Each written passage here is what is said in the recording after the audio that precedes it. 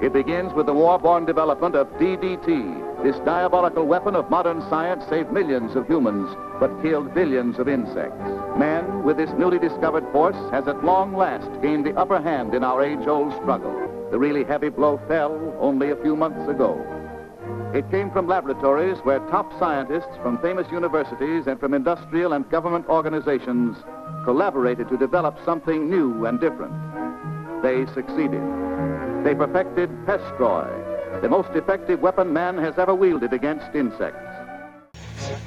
I remembered the line from the Hindu scripture, the Bhagavad Gita. Vishnu is trying to persuade the prince that he should do his duty, and to impress him takes on his multi-armed form and says, "Now I am become death, the destroyer of worlds." I suppose we all thought that one way or another.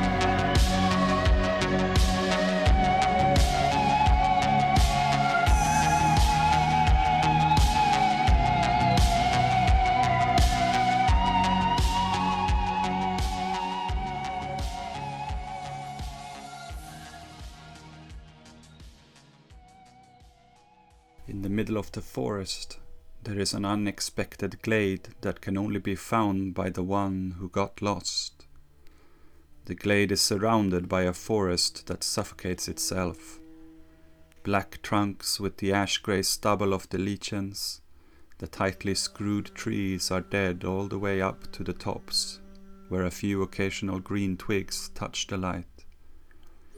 Below, shadow that broods on shadow, the swamp that grows, but in the open, the grass is strangely green and alive.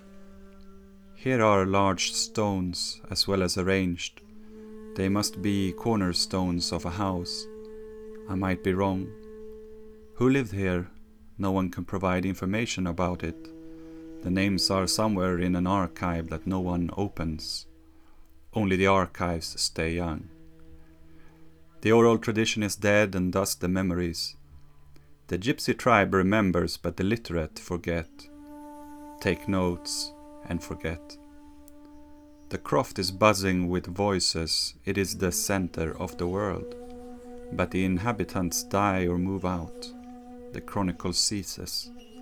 It has been deserted for many years, and the croft becomes a sphinx. In the end, everything is gone except the foundation stones. Somehow I've been here before, but have to go now. I dive into the thickets.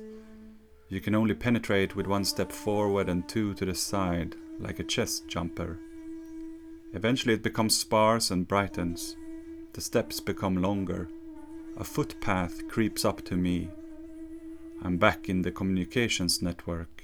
On the humming power line poles sits a beetle in the sun.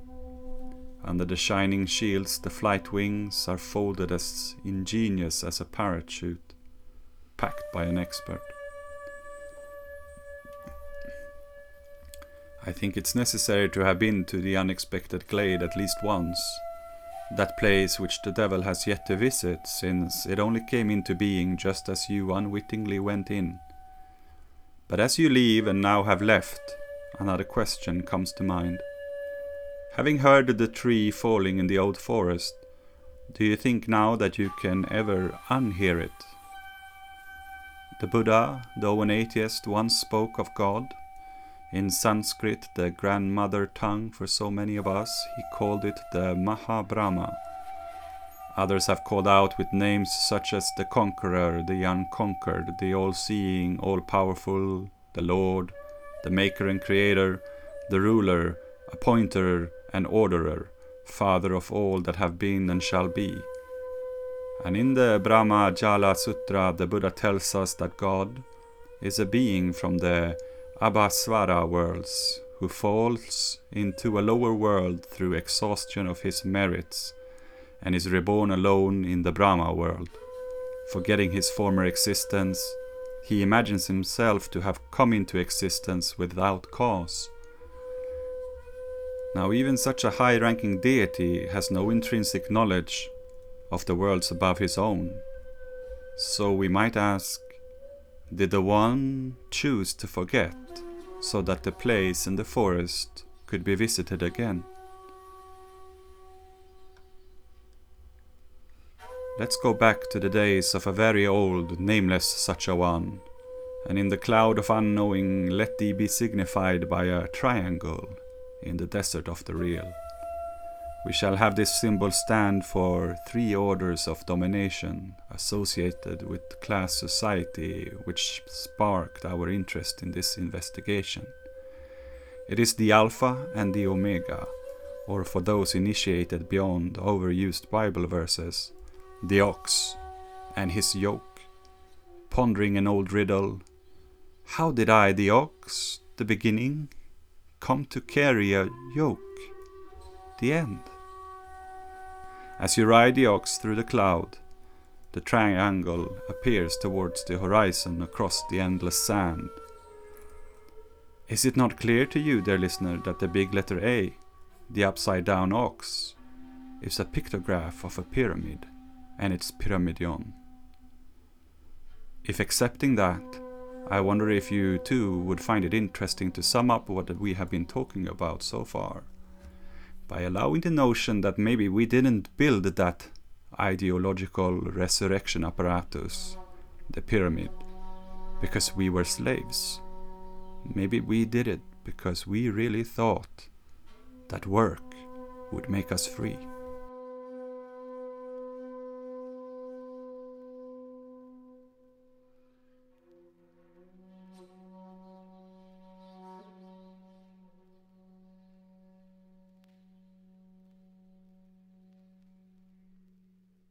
Hello and welcome to the 11th episode of The Return of the Repressed, and I guess what we could call the 2nd season of our Biological Peace and Warfare series.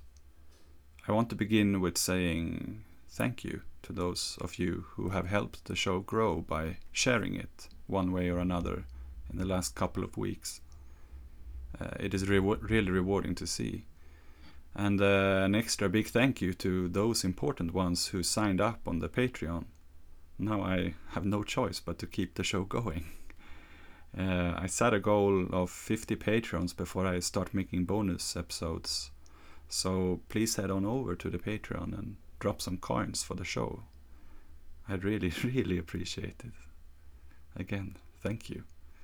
Now, we will start to travel through continents of knowledge production that are really close to my heart, which is, I guess, indicated by the slightly mad, perhaps seemingly incomprehensible intro. It's time we look at the mother of all conspiracies, the Green Revolution, which is a stupid name because there is nothing green about it, but I will continue to use it. It is the ongoing story of how the ruling class will bring about the global techno-feudal rent society, as all arable land and everything associated with food production from seed to data to water gradually becomes centralized and through owned by an unnamed high bourgeoisie conglomerate. When dealing with a conspiracy as big as this one, we need to selectively choose our focus, since in one way or the other, it involves everything. Big pharma, big chem, the war industry, and every major bank and financial institution that has ever existed. I will try to do my best to make this as comprehensible as possible. I know a lot of noise is going around on social media, especially in the fields of nutrition, about all the dangers of big ag and how they are ruining our bodies and the planet, which of course is true in every respect, and a lot of them are doing a good job. However, that message is often alarmist and bundled in with expensive solutions that these agents are trying to sell in order to improve your gut health or mind health or just overall health, your eating habits, etc. Which can get kind of tiresome if you, like me, is more interested in the parapolitical, name-dropping history than consumer solutions to the class struggle of being fed Soylent Green.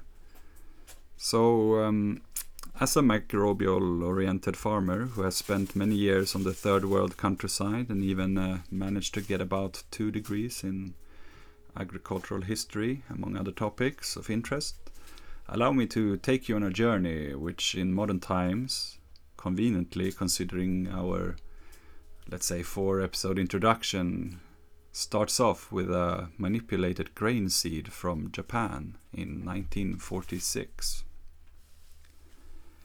In the late 30s, Konjiro Inazuka was transferred from the Iwate Agricultural Experiment Station to the North China Institute of Industrial Science, which was set up in 1936 by the Japanese Imperial Foreign Affairs. Inazuka would stay there until 1947, and during the 2 decades he worked on a wheat variety named Norin 10. Norin 10 was a so-called semi-dwarf wheat, a land-raised grain, the breeding history of which probably goes back to the 3rd or 4th century of the Three Kingdoms period in Korea, the Samhan. In 1945 it caught the attention of one of MacArthur's scientists, a man named Cecil Salmon, who collected or stole it, take your pick, together with 16 other varieties, officially on behalf of the US Agricultural Research Service, the ARS. But as we will see, someone else was pulling the strings. Salmon passed on his loot to another scientist named Orville Vogel, who in turn passed it on to Norman Borlaug. Norman Borlaug, like many other criminals against humanity, would one day receive the Nobel Peace Prize for what happened next. Borlaug, who was working for the Rockefeller Foundation, brought the seed to Mexico. Why did he bring it to Mexico? Well, back in 1943, the Rockefellers had created a new department within the Mexican government called the Office of Special Services. Yes, you heard it right, the OSS. But not necessarily the OSS which we are usually familiar with. To understand the importance of this event, other than the glimpse at the immense power held by the Rockefellers, who can create ministerial departments within the parliamentary apparatus of sovereign nations, we need to look a bit at the history of Mexico and Spanish colonialism. During the Mexican Revolution, the agrarian socialists of the Zapatistas had fought to overthrow the hacienda system of the old Spanish colonialists, a system in which 90% of the country's land was owned by 1% of the population, and over 90% of the population had no land at all.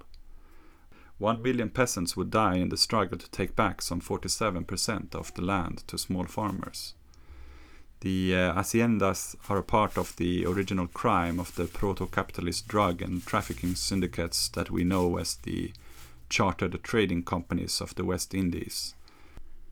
Corporations that annihilated the majority of indigenous ethnobotany and agricultural tradition, kept a few crops and created the first monocultures which turned those plants into the first globally traded commodities in the 1500s and the 1600s.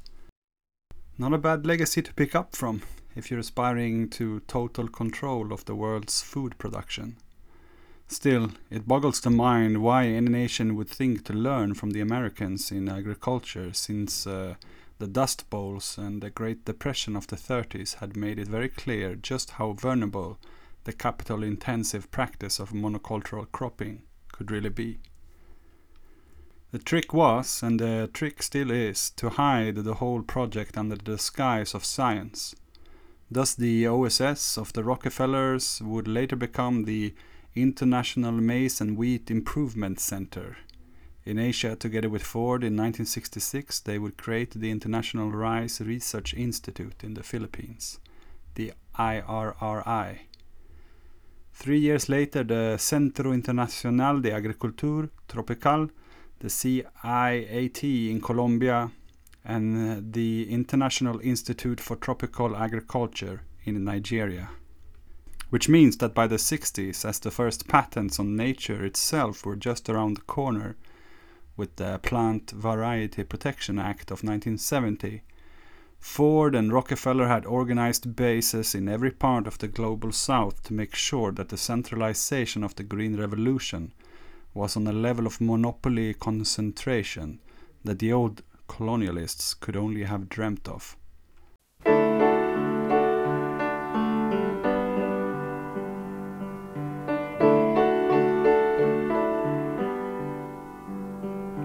Well, I dreamed I saw the knights in armor coming, saying something about a queen. There were peasants singing and drummers drumming, and the archers split the tree.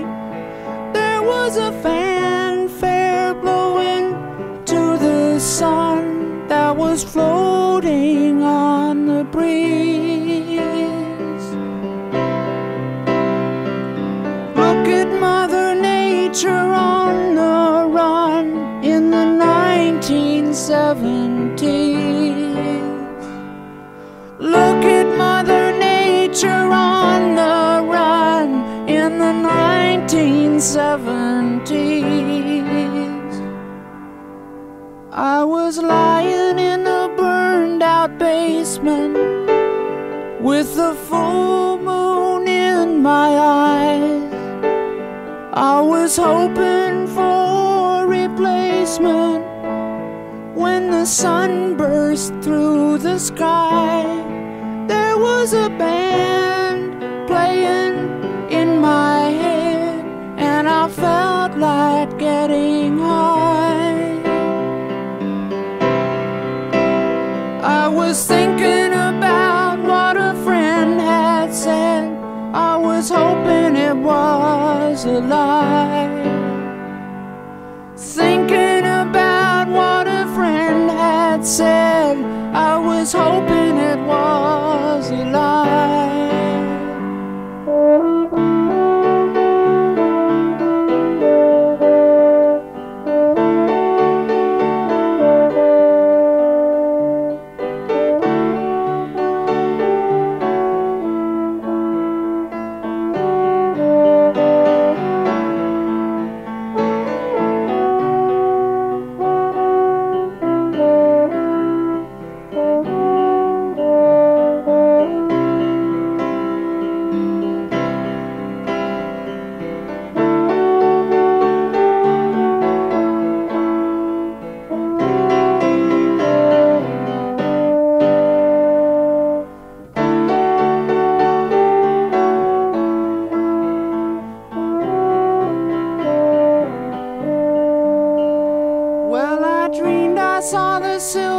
Spaceships lying in the yellow haze of the sun. There were children crying and colors flying all around the chosen ones. All in a dream, all in a dream. The loading had begun. Flying Mother Nature's silver seed to a new home in the sun. Flying Mother Nature's silver seed to a new home. But back to the Northern 10 seed that had just arrived in Mexico, so we can understand how they pulled it off. Well, what about this guy Norman Borlaug at the Mexican end of the industrial espionage link that ran all the way to Japan? Who was he? Norman Borlaug started off as a member of the Alpha Gamma Rho fraternity, the biggest agricultural fraternity in the US, which according to its own history was born out of the Morrill Act of 1862, which is one of the single biggest land grab projects in the US history, involving nearly 11 million acres of indigenous land, approximately 250 tribes, bands and communities, and over 160 violence-backed treaties and land seizures. This was done, it was said, so that 52 agricultural universities could be built that included not just the landed aristocracy, but the sons and daughters of white, aspiring petty bourgeoisie farmers.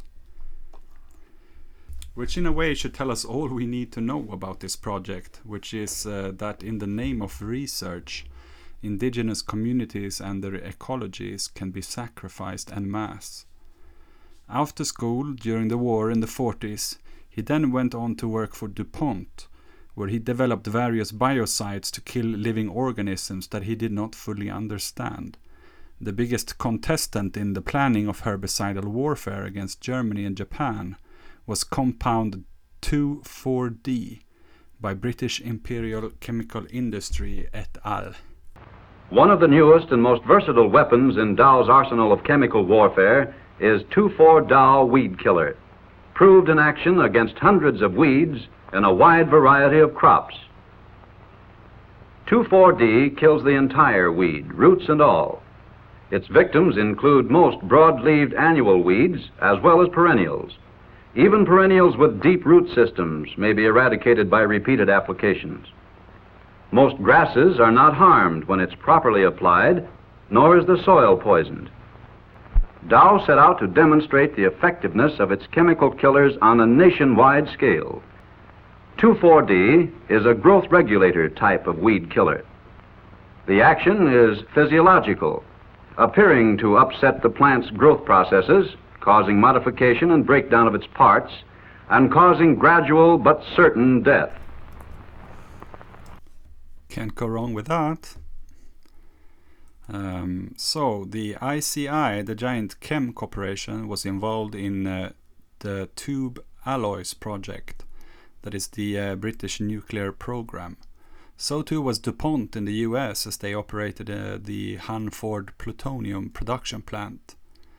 Through the competition, cooperation, interactivity of the high bourgeoisie departments, such as ICI, DuPont, Dow, Rockefeller's, Chicago University, the USDA and the Rothamsted Experimental Station, one of the oldest agricultural research institutions in the world, Compound 2,4-D soon became the first actually existing chemtrail project. Around the time that DuPont set up the Savannah River plant for hydrogen bomb production, 2,4-D became Thorazine, which the British spread in hundreds of thousands of liters over millions of square meters in Malaysia during what they called the Malay Emergency. It was so called because an emergency and not a full-scale war of the dirtiest tricks known to man would allow the colonial big ag corporations to file for insurance claims should something happen to the rubber and palm oil plantations of Southeast Asia. The weaponized herbicide Thorazine would later become the base for the more famous rainbow herbicides. The agent green, pink, purple, blue, white, orange, orange 2, orange 3, and the Babylonian whore mother, enhanced agent super orange, Dow herbicide M3393, as the international conglomerates sponsored Operation Ranch Hand of the chemical project Trail Dust in Vietnam, Laos and Cambodia.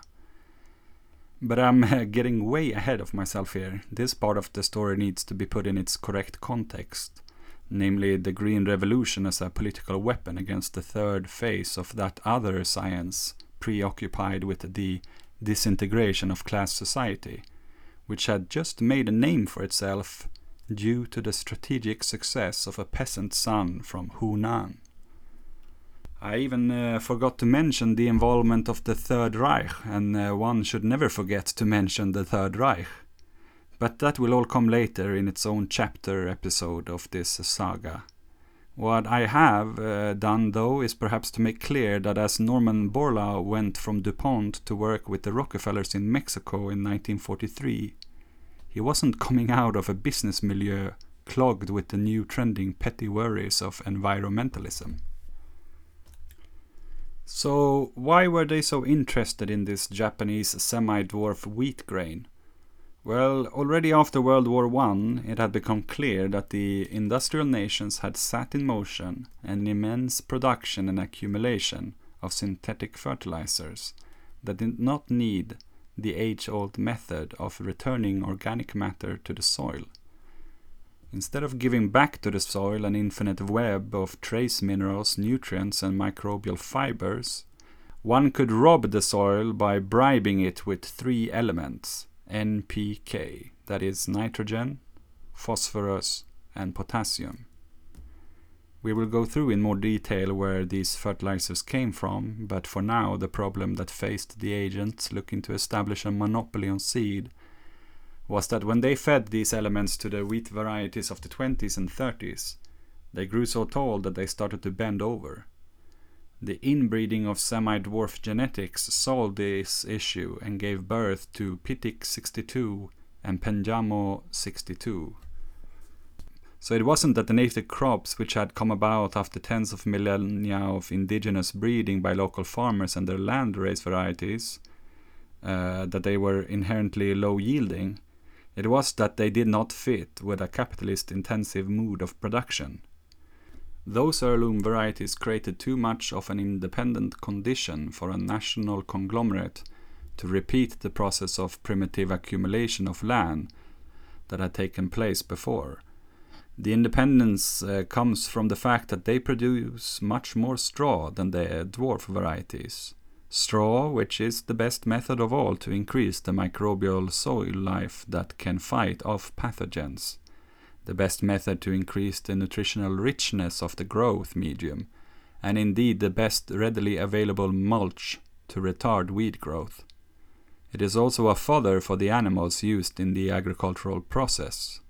A pretty much unbeatable system that has cultivated a political consciousness of peasants' uprisings since the dawn of the state, and indeed with the introduction of iron, though definitely not the only one, the most famous experiments of democracy in ancient Greece, since in Athens, unlike Sparta, you could be both a farmer and a soldier, not either or. But with a patent centralized seed breeding of dwarf varieties, all these obstacles to totalitarian state control were made redundant. By the initial, though historically relatively short-lived marketable boost of grain yield at the expense of straw, richer farms who could afford fertilizers outmaneuvered the poorer farmers who were coerced into proletarian servitude of the new factories, as the core countries started to deindustrialize. You know the story. It is as old as the slave empires. As Zeke from the 1978 film Blue Collar said, "Everybody know what the plant is. The plant just short for plantation." The slightly richer farmers would soon be outmaneuvered themselves as they started to realize that they now had to pay for the seeds every year, which they were not allowed to keep or openly pollinate, something they had been used to doing since, well again, the dawn of time. They too had to pay for the fertilizers, without which there would be even less grains than before. And without straw, they also had to pay to feed the animals that worked for them. And without straw, soon they had to start paying for herbicide and pesticide, as more and more of their land became a single monocrop farm. They also had to buy their own food. And with monocrop and soil as a dead NPK medium, the bacteria and the viruses started to proliferate. It might freak you out a little bit to know that these new so-called miracle seeds have an average lifespan of 1 to 3 years before they have to be remade in the lab to resist a new pathogen that their predecessor brought into being. With all these new costs of the miracle seed, one has to thank God for the World Bank, right? The World Bank, you see, followed wherever the Green Revolution went, making sure that ecological and economic indebtment went hand in hand. And when in the beginning of the 60s, 95% of Mexico's wheat crops used the semi-dwarf varieties developed by Borlaug, in just a decade, the neighbor in the south had become a grain colony of the US. With such a success, the Rockefellers and the Ford Foundation turned their eyes towards a much bigger prey, India.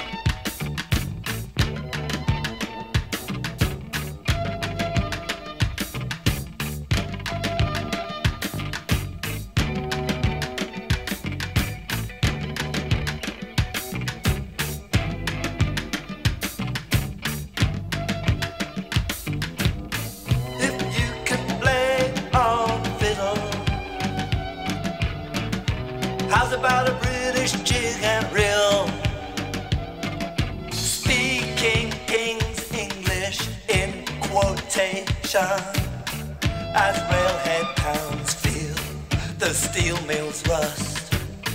Water froze in the generation. Clear as winter ice. This is your paradise. There ain't no need for ya. There ain't no need for ya. Go straight to hell, boys. Go straight to hell, boys. Wanna join in a chorus of the Amerasian blues when it's Christmas out in Ho Chi Minh City. Kitties say Papa, Papa, Papa, Papa, Papa San, take me home. See me got photograph of you and Mama, Mama, Mama San. Of you and Mama, Mama, Mama San. Let me tell you about your blood bamboo kid. It ain't Coca-Cola, it's rice. Straight to hell, boy. Go straight to hell, boy. Go straight to hell, boy. Go straight to hell, boy. Oh, Papa San, please take me home. Oh, Papa San, everybody, they wanna go home.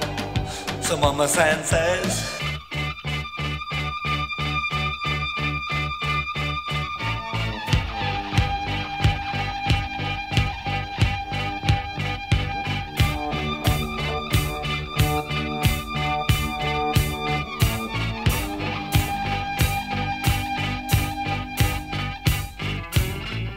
you wanna play mind crazed banjo on the druggy drag ragtime USA in Parkland International, hey, Junkiedom USA, where cocaine proves the purest rock man groove and rat poison. The volatile Molotov says,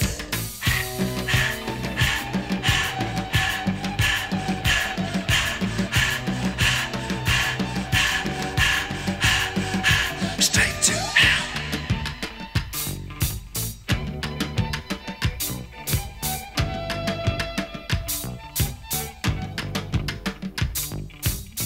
Can you cop it up loud and strong? The immigrants, they wanna sing all night long. It could be anywhere, most likely could be any frontier, any hemisphere. In no man's land,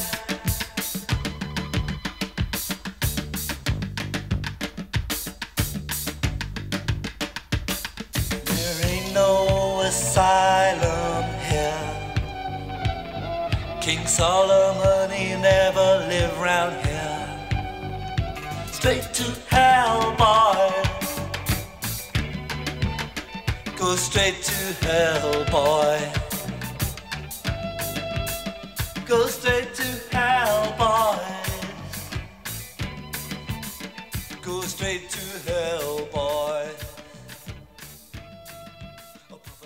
In 1949, when the People's Republic of China was declared on Tiananmen Guangchang, the civil war between the nationalists and the communists was ebbing out. The peasantry, who had suffered war and famine through the first half century, and again since the dawn of time before that, rose up to take back their land from the warlords, the landlords and the compradors who had exported their products while their families starved. The war was bloody, and scare the living shit out of the colonial authorities of the rest of Asia. Warren Weaver, not a farmer, peasant or an agronomist, but a mathematician and an early computer geek who was the director of the Rockefeller's Natural Science Division, calculated that agricultural science had an important, if not the most important, role in the new war against communism. Quote, "The problem of food has become one of the world's most acute and pressing problems, and directly or indirectly it is the cause of much of the world's present tension and unrest. Agitators from communist countries are making the most of the situation. The time is now ripe, in places possibly overripe, for sharing some of our technical knowledge with these people. Appropriate action now may help them to attain by evolution the improvements, including those in agriculture, which otherwise may have to come by revolution." End of quote. As we noted earlier, the Malay Revolution had already begun as the British backstabbed the Malayan People's Anti-Japanese Army, a communist guerrilla army which the imperialists had worked with to fight the Japanese during their occupation, now became the victim of assassinations of leading leftist figures. Chin Peng, leader of the Malay Communist Party, went underground and reorganized the guerrilla which became the Malayan National Liberation Army, the MNLA, which, aided by Mao Zedong thought, attacked the monocrop plantations in retaliation of the assassinations, a struggle which they would continue to fight for independence until 1989 against the Federal Monoplantation Security Forces of Malaysia, Wilmar International, and its partners Kellogg's, Nestle, Colgate Palmolive, as well as the big rubber giants Conti AG, Bridgestone, Goodyear, Michelin, etc. Having worked as a farmer on rubber and palm oil plantations in Malaysia, I can tell you that these corporations are some of the most vicious in the world. Continental, the world's largest rubber company, learned their version of Fordism, as is so often the case, through the disciplination of labor at Neuengamme complex of 85 concentration camps during the Reich. At one place where I worked, though I personally was at a local farm surrounded by a bigger one, the majority of the workforce was made up by basically unpaid refugees from Burma with sky blue United Nations passports. If the resistance of people like Chin Peng, Ho Chi Minh and Comandante in the Philippines would spread and cause a similar development in India, which, unbeknownst even to engaged leftists, is the most successful communist country in the world when considering party membership on a local commune level, would be the major brick in the domino theory which guided much of the free market and the Green Revolution movements during the last century. Thus something had to be done to achieve recruitment of peasants into corporate farming rather than communist revolutionary groups. There were 3 groups of international agencies involved in transferring the American model of agriculture to India: the private American foundations, the American government, and the World Bank. The Ford Foundation had been involved in training and agricultural extension since 1952. The Rockefeller Foundation had been involved in remodeling the agricultural research system in India since 1953.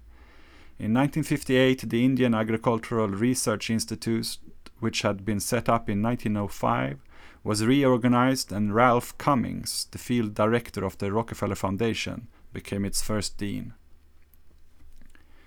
Weaver, again with some other racists from the Rockefeller Foundation, said in their notes on India in 1953 that, quote, "The villages within region are as uniform as so many anthills.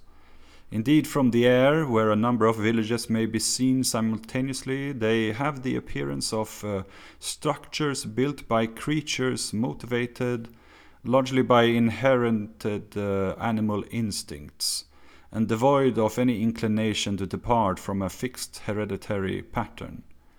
The villages maintain themselves on a subsistence level with respect to food, but do not produce a surplus for the cities.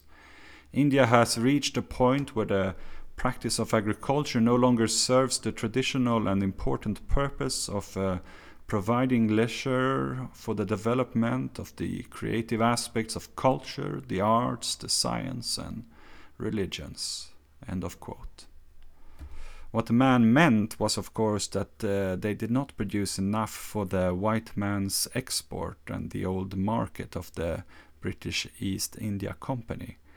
And despite this, they had, under thousands of years, managed to produce tens of thousands of different rice varieties, more stable and more enriched with culture, art, sciences, and religion than the minds behind Ford or Rockefeller, corrupted by overcomputation and erroneous formulas, could ever achieve with their letter and number abbreviated food imitations. The International Rice Research Institute was set up in 1960 by the Rockefeller and Ford Foundations, 9 years after the establishment of a premier Indian institute, the Central Rice Research Institute, CRRI, in Cuttack.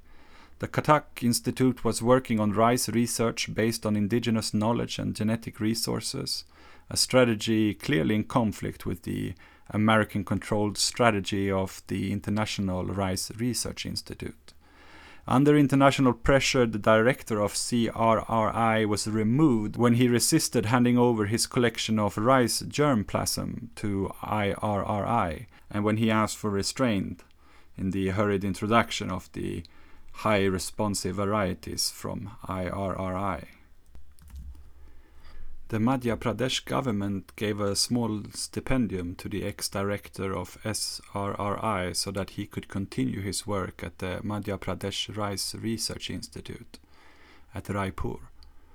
On this shoestring budget, he conserved 20,000 indigenous rice varieties in situ in India's rice bowl in Chhattisgarh. Later, the MPRRI, which was doing pioneering work in developing a high-yielding strategy based on the indigenous knowledge of the Chhattisgarh tribals, was also closed down due to the pressure from the World Bank, which was linked to IRRI through CGIAR, because MPRRI had reservations about sending its collection of germplasm to IRRI. In the Philippines, IRRI seeds were called seeds of imperialism. Robert Onate, president of the Philippines Agricultural Economics and Development Association, observed that IRRI practices had created debt and new dependence on agrochemicals and seeds. Quote, "This is the Green Revolution connection," end of quote, he remarked. Quote, "New seeds from the CGIAR global crop seed systems, which will depend on the fertilizers, agrochemicals and machineries produced by conglomerates of transnational corporations," end of quote.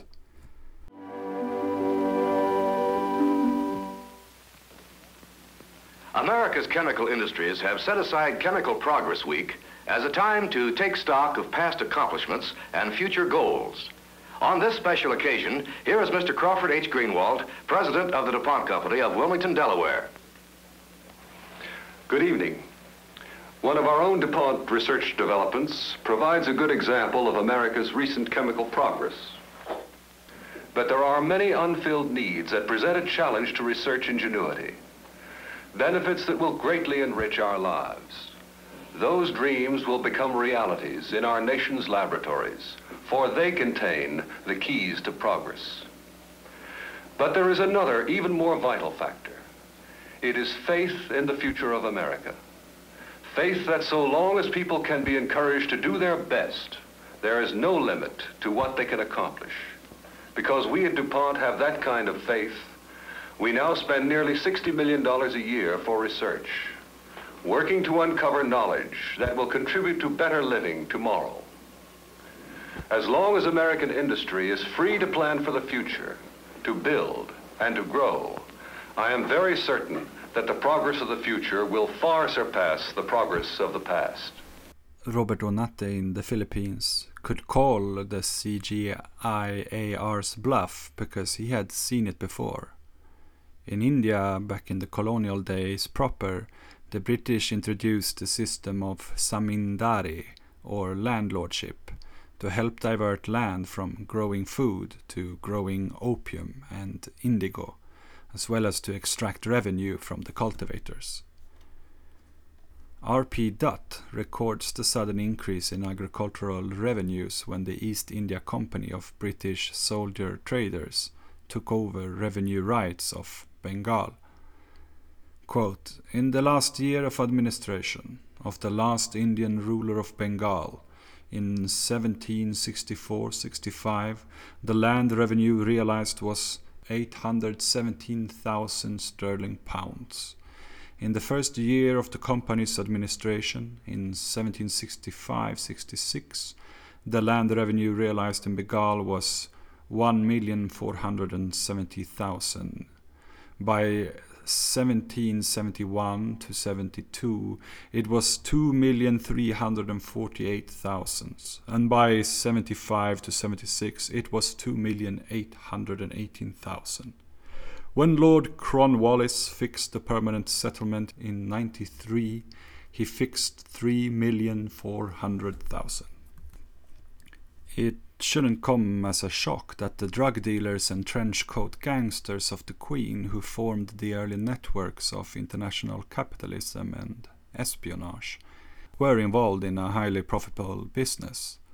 What is shocking is that when the saving of life statistics is compiled today by actors whom we will introduce later in the story, to show just how good and essential the Green Revolution is, it is not done by recognition of malnutrition or starvation statistics, which have kept on rising, but by consulting export revenue numbers and then translating them to the $a-day theorem.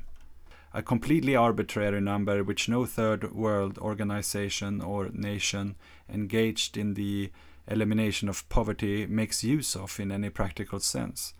It is a number designed by the World Bank which, if one simply increases it to $2 or God forbid $5 a day, which maybe would include bare minimum subsistence, one would discover that very little has been done to combat a worldwide poverty that keeps on rising. According to the World Bank itself, half of the world's population still live under this threshold of $5, 2.5 billion of those malnourished.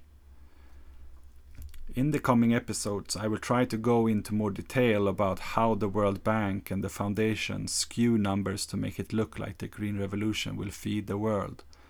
But for now, let it be known that any such statistics is faulty, since real poverty data has only been collected since 1981, and our story is still taking place in the 50s and the 60s. Before 1965 in Punjab, a good textbook example of the onslaught that I have been trying to describe, rice was an insignificant crop. It then rose dramatically, replacing diverse food networks which had been developed over millennia. In 5 years, the highly responsive varieties were majority.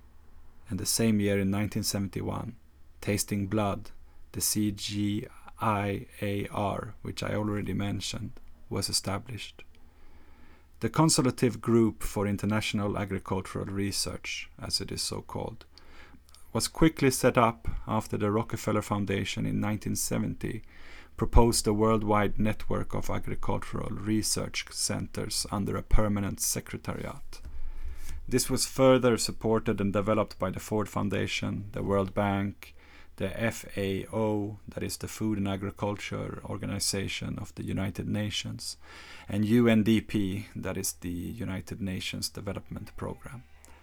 Again, just as we saw in the days of the League of Nations, when Rockefellers used the organization to set up its private epidemic intelligence bureau all over Asia under very suspicious circumstances, it now made itself the permanent secretariat of the world's largest agricultural data collector, effectively making the foundation the foremost leader in industrial espionage in broad daylight through the United Nations.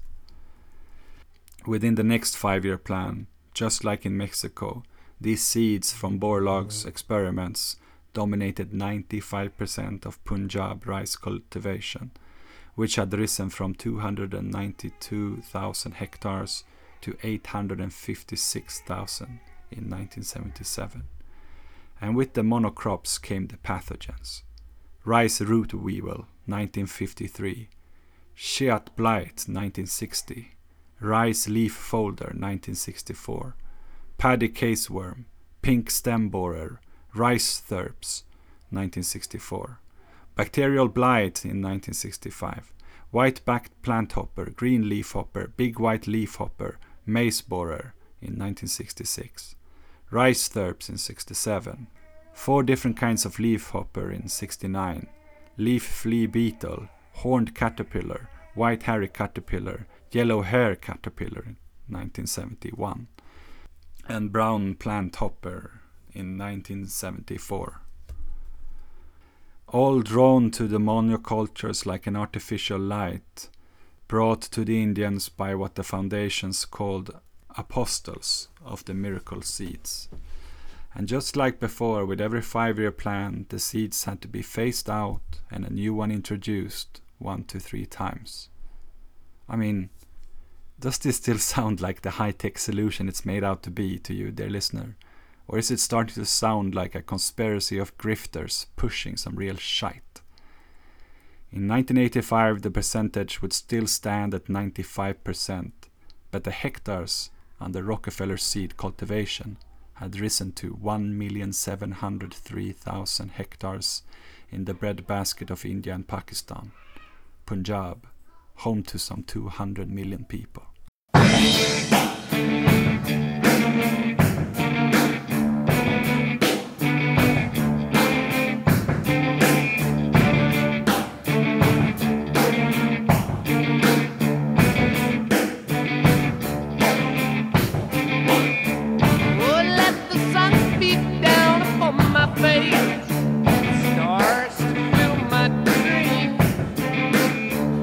I'm a traveler of both time and space.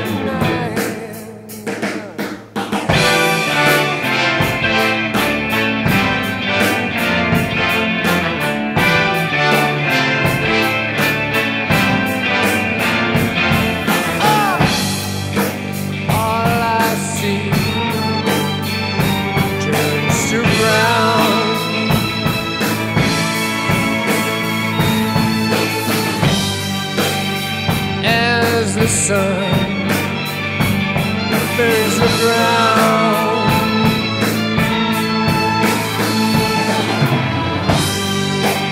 And my eyes filled with sand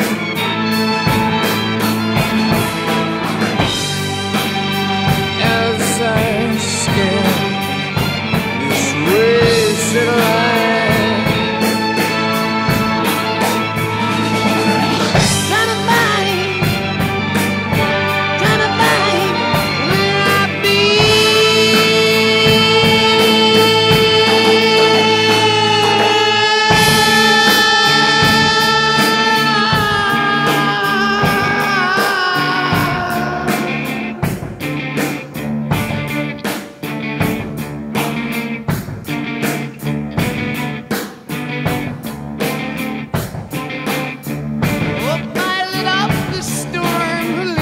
Trace like thoughts inside a dream.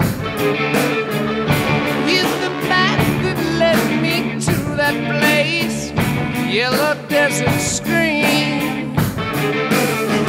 My Shangri-La beneath the summer moon, I will return again. As the dust that floats high into when moving through